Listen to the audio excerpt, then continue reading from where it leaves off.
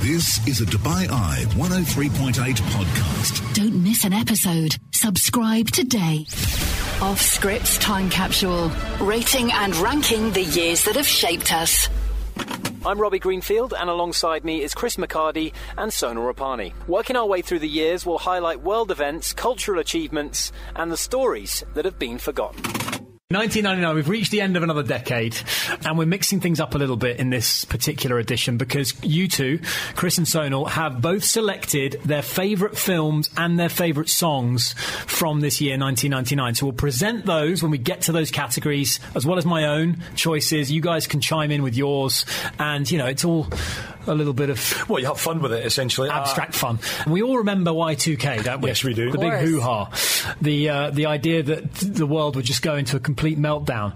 This wasn't just public scaremongering. This was taken really seriously in big organisations. Time magazine, the highbrow Time magazine, was bracing itself for life after this alleged meltdown, because the then assistant managing editor, Howard Chu Yun, wrote the following in the magazine's commemorative 2000 issue. He said, as police throughout the world secured emergency bunkers for themselves, the Time magazine and Time Inc. information technology staff set up a generator-powered war room in the basement of the Time and Life building, filled with computers and equipment ready to produce the magazine in case of a catastrophic breakdown of electricity and communications. It wasn't Deep Impact, for goodness. Well, don't underestimate it. I mean, I remember at the time it was everywhere in the news for weeks, for months even. I mean, there was genuine concern. There were analysts talking about this. There were solutions being discussed. This was really, obviously you can look back at it in hindsight and be like, oh, what a nonsense. But, you know, at the time, people were genuinely concerned about this. It's amazing. Tech stories from 20 years ago. It's amazing. People were being hacked on Hotmail.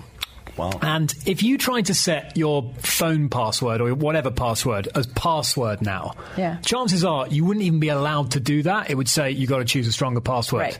Right? Back in 1999... not the case.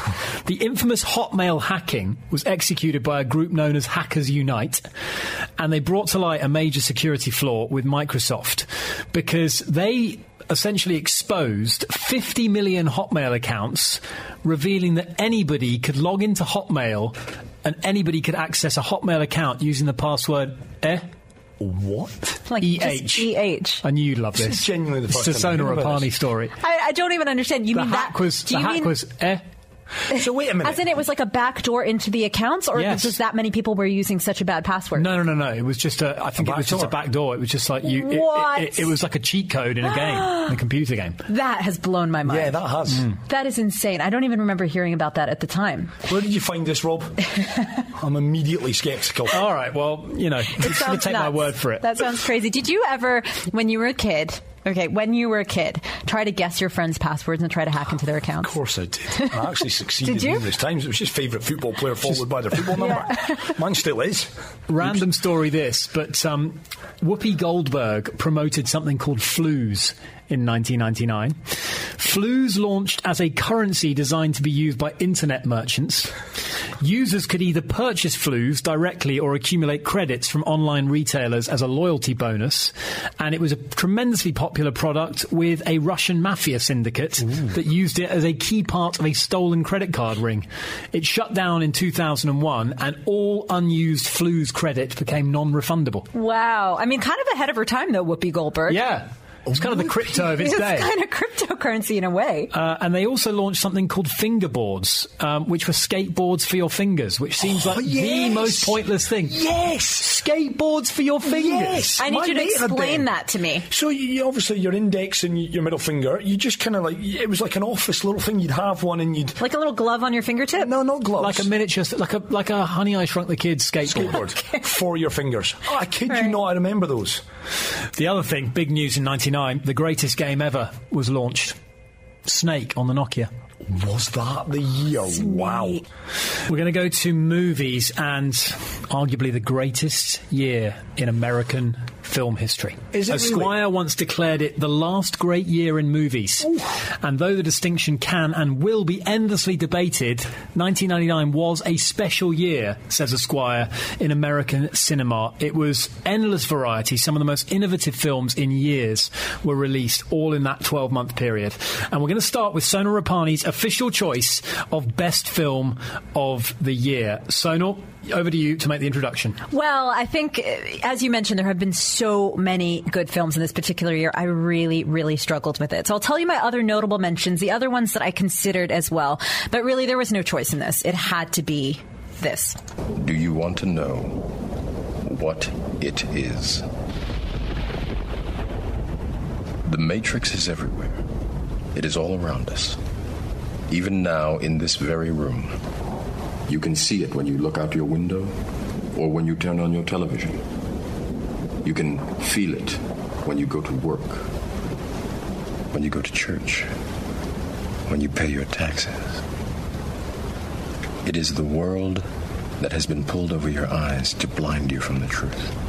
Are we going to get the rest of the movie in that clip?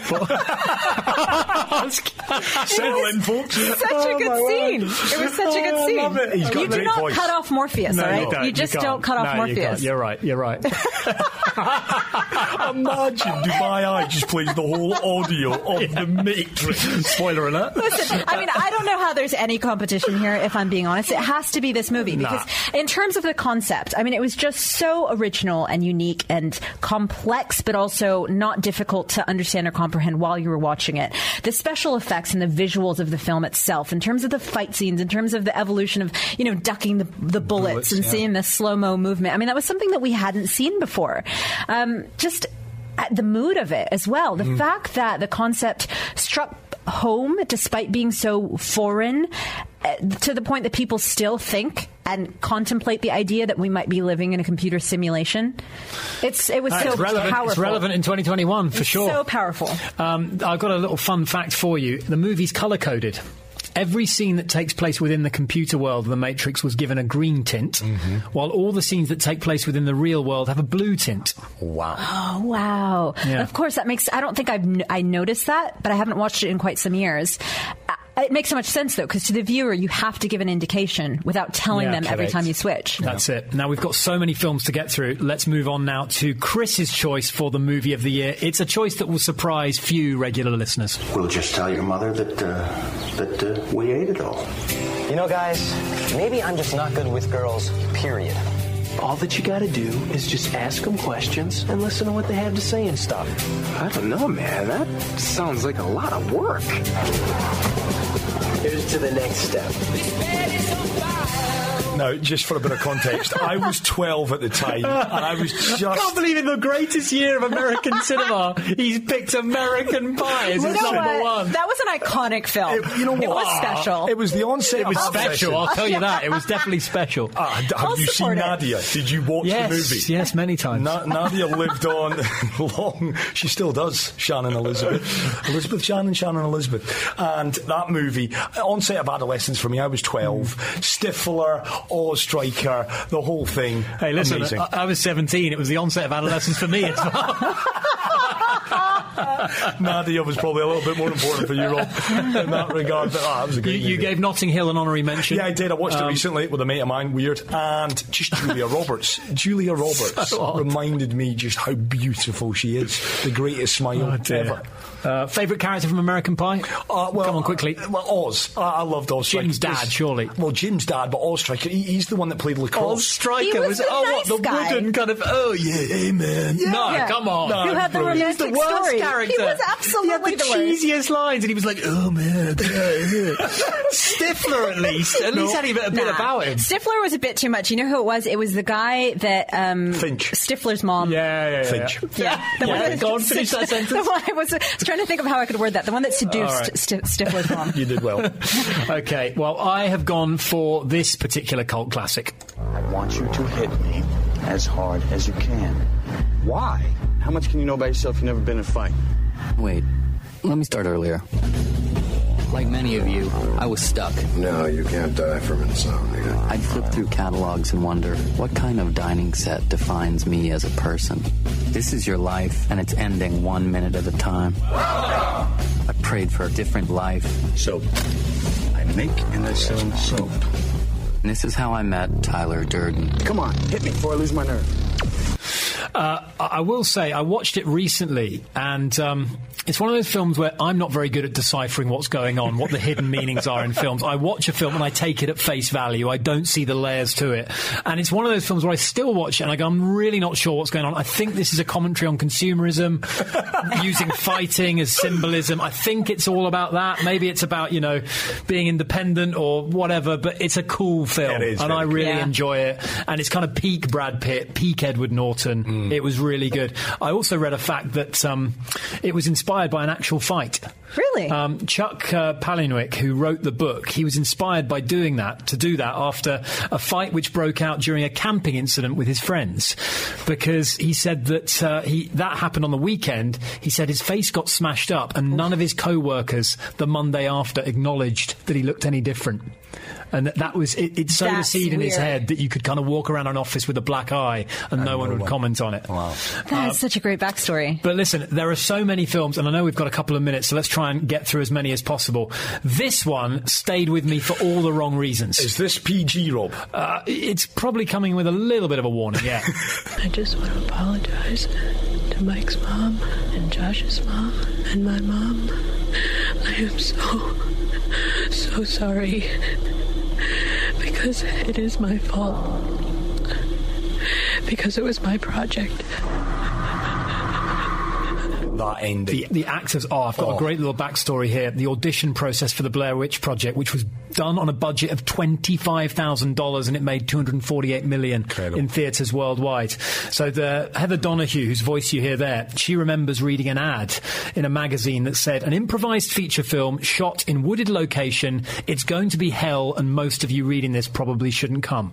So even the ad was cryptic. Wow. In order to test the improvisational skills of the candidates, as soon as each potential actor went into the room to audition, he or she was immediately asked by one of the directors, you've been in jail for the last 9 years, we're the parole board, why should we let you go? Wow. And if the actor hesitated for a second, the directors concluded the audition.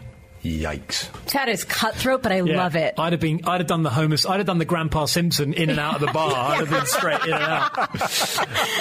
Right, what about this one?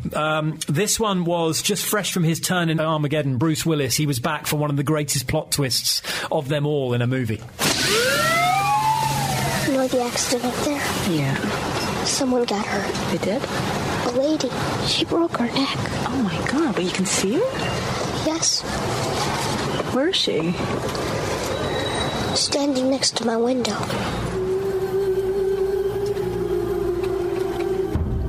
Creepy. That is creepy. Other films in 99, The Green Mile, 10 Things I Hate About You, Eyes Wide Shut, The Talented Mr. Ripley, American Beauty, Cruel Intentions, Jeepers. Being John Malkovich, Boys Don't Cry, Toy Story 2. I have to say, in this instance, I agree with the critics. I think perhaps the best year in movie history. And the biggest film of the year, which grossed $1 billion at the box office, was arguably the worst. And that was Star Wars The Phantom Menace. You refer to the prophecy of the one who will bring balance to the Force. You believe it's this boy? He can see things before they happen. He can help you. The Force is unusually strong. It was actually on the TV the other night, and I watched about 45 minutes. It's not great. No, it's really not. It was panned. The Phantom Menace, said one critic, will always be possibly the single biggest missed opportunity in modern cinematic history. Oof. And the critic Adam Kempenaar said, the dialogue isn't the issue, the acting isn't the issue, the annoying characters aren't the issue, there's no sense of wonder, yearning or spirit, he said. Yeah, I remember the unique disappointment after watching that film. Yeah, 1999's films were good. The TV wasn't too shabby either. I mean, you know why we're here. So if you got any doubts or reservations, now's the time to say so. No one will think any less of you, because once you enter this family, there's no getting out. This family comes before everything else. everything. For me, the best of all time. Still, it was the year that Family Guy made its small screen debut, and SpongeBob SquarePants as well. Two that I never got into. Yeah, no, me neither. But let's get into the music. Sonal, you have nominated what for your musical choices? Here's the context, though, because you've looked back at things to say, do I still enjoy this? Has it lasted the test of time? I looked at it as what was iconic at the time and that I really enjoyed at the time, and it had to be Britney Spears' debut song.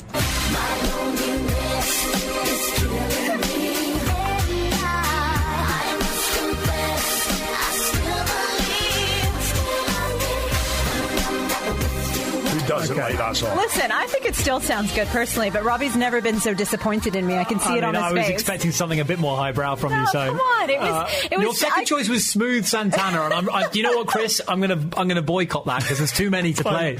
There's too many to play, and we play that on our universe quite often. That's not a song I enjoy anymore. But again, at the time, I have a vivid memory of being on a school trip in Amman, Jordan, with like 8 people in a car, and that song was playing. You know, takes you back. We're going to save the best till last. I've gone for this one. Dr. Dre is the name. I'm ahead of my game. Still puffing my leaf. Still with the beats. Still not loving police. Still rock my khakis with a cuff and a crease. Still got. So, a bit of a fun fact for this. Jay-Z wrote the entire track under his real name, Sean Carter. He was flown into Dre's LA studio and he penned it all in 30 minutes. Wow. There are some talented individuals out there. Amazing, isn't it? That one features Snoop Dogg as well, and that was a real return to form for Dr. Dre. An album released in 1999 entitled 2001, which was kind of confusing. A bit bizarre. But it was a great hip-hop album, and it came out the same year. We're going to hear from another breakout hip-hop star as well. This is arguably the most outrageous shout we've ever made on Off Script. This is Chris's selection for the... let me clarify this. The best song of 1999. Come on. Blue like my Corvette, it's in outside. Blue are the words I say and what I think. Blue are the feelings that live inside me. I stand by it. Yeah, that doesn't surprise me in the slightest. 12 at the time, and that came out. A load of drivel, a load of nonsense, but at 12, school discos, I did well out of that song. Yeah, I reckon there's one or two other dance tracks that I think could trump it alone in that category, Chris, for just annoying dance songs. Well, we're going to get to those. I'm not going to know. I'm not allowing you to play Ann Lee 2 times. What is that one? Go on then, play it. Just please play it.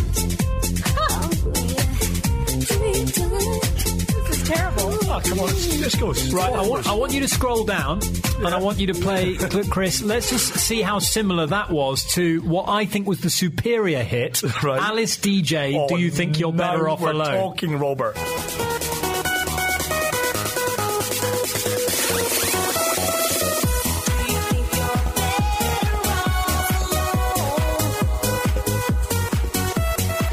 Now, I'm going to jump in here. I'm sure Ecuador by Sash. By the way, the vocalist there is Judith Pronk, in case you were wondering. Okay. And was not wondering, but thanks for furnishing us with that information. That was not Alice. No, apparently not. It was not a girl called Alice DJ. It was my first year at Southampton University, and you could not go anywhere without hearing this track.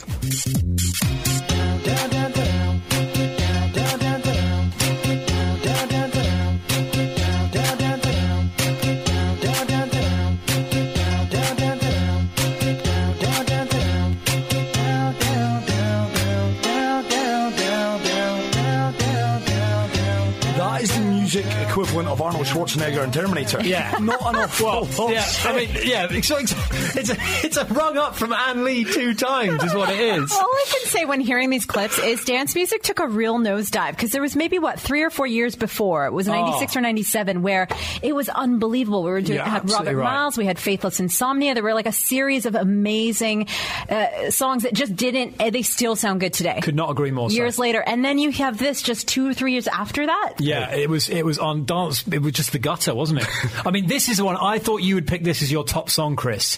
One down from that. Yeah. It was described as one of the most underrated dance tracks of the last 20 years. I know it.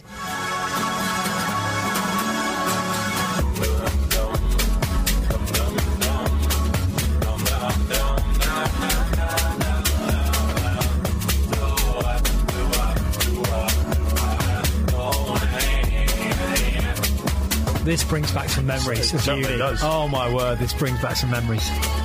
Care to share those memories, Rob? Not really, no. Southampton United, Robert, 2-1 at history. I don't think it was anything to do with my 2-1 at history. Oh, dear. That was released in August, and it was the second single from Basement Jaxx's debut album, Remedy. It reached number 4 on the UK singles charts, and it actually reached number 1 on the US Dance Club Songs chart. Now, we've got to move to hip-hop, because we played a little bit of Dr. Dre there. His cohort... Oh, yes. His protege, I should say, was... A guy that was already gaining notoriety in Detroit at that time and had done for a couple of years prior, but he announced himself to the world with this. My name is... Excuse me. My name is... Can I have the attention of the class? For 1 second. My name is... Hi, kids. Do you like Amazing. Yeah, and actually, I listened to the Slim Shady LP not so long ago, and some of it is really weird, and some of it is it would never be released. Well, it probably would be released today in that world, because you can say what you want. But oh my word, if it came out today, in today's day and age, it would be eviscerated by the sort of cancel culture. You know, it was so... some of the lyrics were just outrageous. And it wouldn't even be allowed to get off the ground. No, you're probably right, yeah. And that was Slim Shady, so that was the alter ego of Marshall Mathers / Eminem.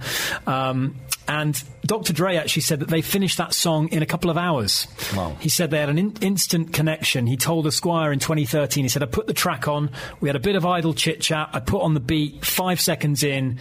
Eminem just goes, hi, my name is, and that was it, and into it. And it's easy to not think anything of it now, but let's not forget what a big deal it was at the time for somebody of Dr. Dre's status to take a chance on a white rapper. Yeah, absolutely. That was a huge thing. I mean, he was not ostracized, but he definitely got some slack from the community for doing that. Yeah. Eminem got sick of that song. He said he stopped playing it at concerts, and he just said, listen, I'm thoroughly tired of it. But it was a breakout year for another group. 1999 was the year that Destiny's Child went global.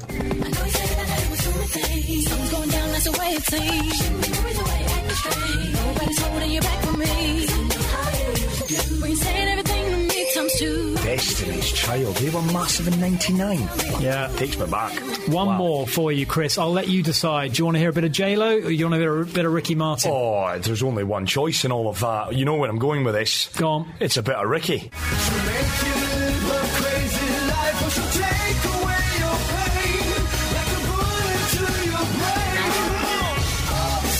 There is a fella that wears leather pants well, doesn't he? He certainly does. J-Lo, If You Had My Love, was the other option, which I kind of thought you'd go with, because I know you're a big fan. He faked us out there. He totally did. He totally did. But that song, Living La Vida Loca, everywhere in 1999. And Chris Rock made a joke about it, because it became a complete landmark. And Chris said during the MTV Video Music Awards that someone needs to write Ricky another hit, since he's stretching out Vida Loca like turkey meat at Thanksgiving. Well, that is a bit... Wow. Yeah, a little bit. I like it, though. Yeah, it won the award for Best Dance Video. And I have to say, 1999 music, a bit meh. I'll take a hard pass on that. A lot of people getting in touch, though. A couple that have come up. Scar Tissue was released that day. Iris Goo Goo Dolls as well. Dr. Carthy said Livin' La Vida Loca and I Want It That Way. Big year for the Backstreet Boys. Californication, apparently, by Red Hot Chili Peppers. Yep. So a lot of songs that are sticking out for people. We wrap up the time capsule with sport. Obviously, it's the best 1 minute and 41 seconds of your life. It will assure that 1999 is probably your favourite year, I would imagine. But let's have a listen. In towards Schmeichel. It's come for Dwight York. Cleared. Giggs with a shot. Sheringham! Beckham. Into Sheringham. And Solskjaer has won it! Right, Chris, 30 seconds to sum up that evening. Tears of joy were shed. I actually, there's a bit of a sad story to this. I actually watched it. I was 12 years of age. I watched it with my gran, who actually passed away not too long after this. No. And it's one of my genuine final reminders. She actually gave me a really big row because I screamed. I'm 12. Yeah. And there's neighbours. And you know, Scotland, old people, they tend to worry about their neighbours, what they might think. And I was screaming at the top of my lungs that we'd won it. She gave me a massive row. I ran out the back door, sprinted home. I only lived 2 minutes away from home, and then my mum had watched it at her house, gave her a big hug, and yeah, it was kind of one of the last memories. Just me and my gran watched darts, watched snooker, watched football.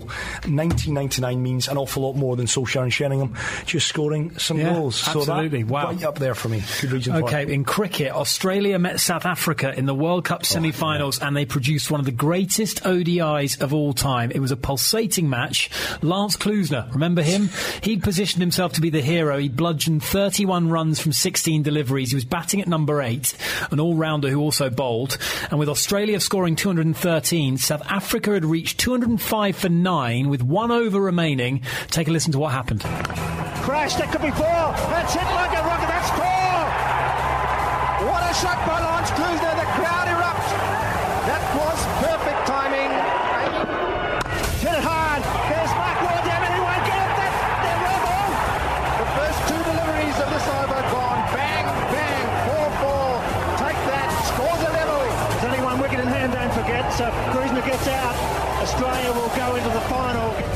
3 balls remaining. Klusener on strike. There it is. They go. This will be out, surely. It's out. It's going to be run out. That's it. South Africa out. Donald didn't run. I cannot believe it. Australia go into the World Cup final. Ridiculous running with 2 balls to go. Donald didn't go. Klusener come. What a disappointing end for South Africa. Australia into the final. Klusener hit 2 fours off the first 2 balls of the over, tying them up, but Australia would progress on a tie. South Africa failed to score the winning run with 4 balls in hand, and the run-out was farcical. And we've been fortunate enough, White Lightning himself, Alan Donald, who opened up to us and our old guys of sports tonight, and it was excruciating for him to remember that. He just didn't run, he froze. He froze at the biggest moment. Australia would go on to beat Pakistan by 8 wickets in the final. Great year for the Aussies. They'd also win the Rugby World Cup. It was their second victory in the tournament. Driving on now, this is really dangerous. Regan looking the wrong way, then going himself. Horan, Finnegan, right in the corner. I think it's Ben Tune who got over. And the Australians know that that's what could be the decisive moment. Ben Tune it is. What a year for Australia. Oh, amazing. I mean, cricket and Rugby World Cup double. 35-12 they beat France, who'd played sensationally in the semi-finals to defeat the All Blacks. It occurred to me something similar happened in the 2019 edition. England had their final in the semi-finals, and then they were beaten easily in the final. In tennis, this was the year a certain Serena Williams announced herself with her maiden Grand Slam, the US Open. At the age of 18, she defeated Martina Hingis 6-4, 7-6 in the final. Serena, congratulations. Thank you. What does that sound like when you hear those words? 1999 U.S. Open Women's Champion. It's just really too exciting to compete right now. I mean, I've been practicing so long for this moment, and it came, and it's here, and it's really exciting. It's really great. Just the 22 she's added on since. Yeah, and there was an innocence about her then. Yeah, she's got amazing career that she's had. Finally, Ryder Cup. How could I not include this one? The Battle of Brookline. It saw the Americans stage a remarkable comeback. 10-6 down they were going into the singles. They won the singles 8.5 to 3.5. It all hinged on this putt by Justin Leonard. For that Rich, tough putt to get the speed right on, John. Leonard could somehow win this hole and matches are over.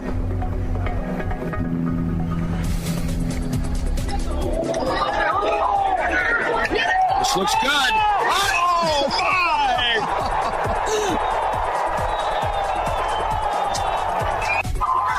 Americans really should compose themselves here. It's really very poor sportsmanship on the U.S.'s part there. And Leonard recognizes it and trying to get control of everyone. Johnny Miller saying it's poor sportsmanship. Yep. The Americans were swarming the green. Alathabal still had a putt to keep the match and Europe's chances alive in the cup. But, of course, the moment was taken over. He missed his putt. He probably would have missed it anyway, but it was poor. It was poor decorum from the Americans. They would go on to win. And actually, that prompted a bit of a discussion about the I guess, the spirit with which the Ryder Cup was played in. It's not been as fiercely competitive in a kind of niggly kind of sense. The Leonard putt. I just remember the US attire, which was atrocious. Atrocious. It certainly was. That is 1999. Off Script's Time Capsule, rating and ranking the years that have shaped us. Thank you for listening to The Time Capsule. If you've enjoyed this episode, please subscribe, rate it, and please do, if you've got a moment, give us a review. This is a Dubai Eye 103.8 podcast. Don't miss an episode. Subscribe today.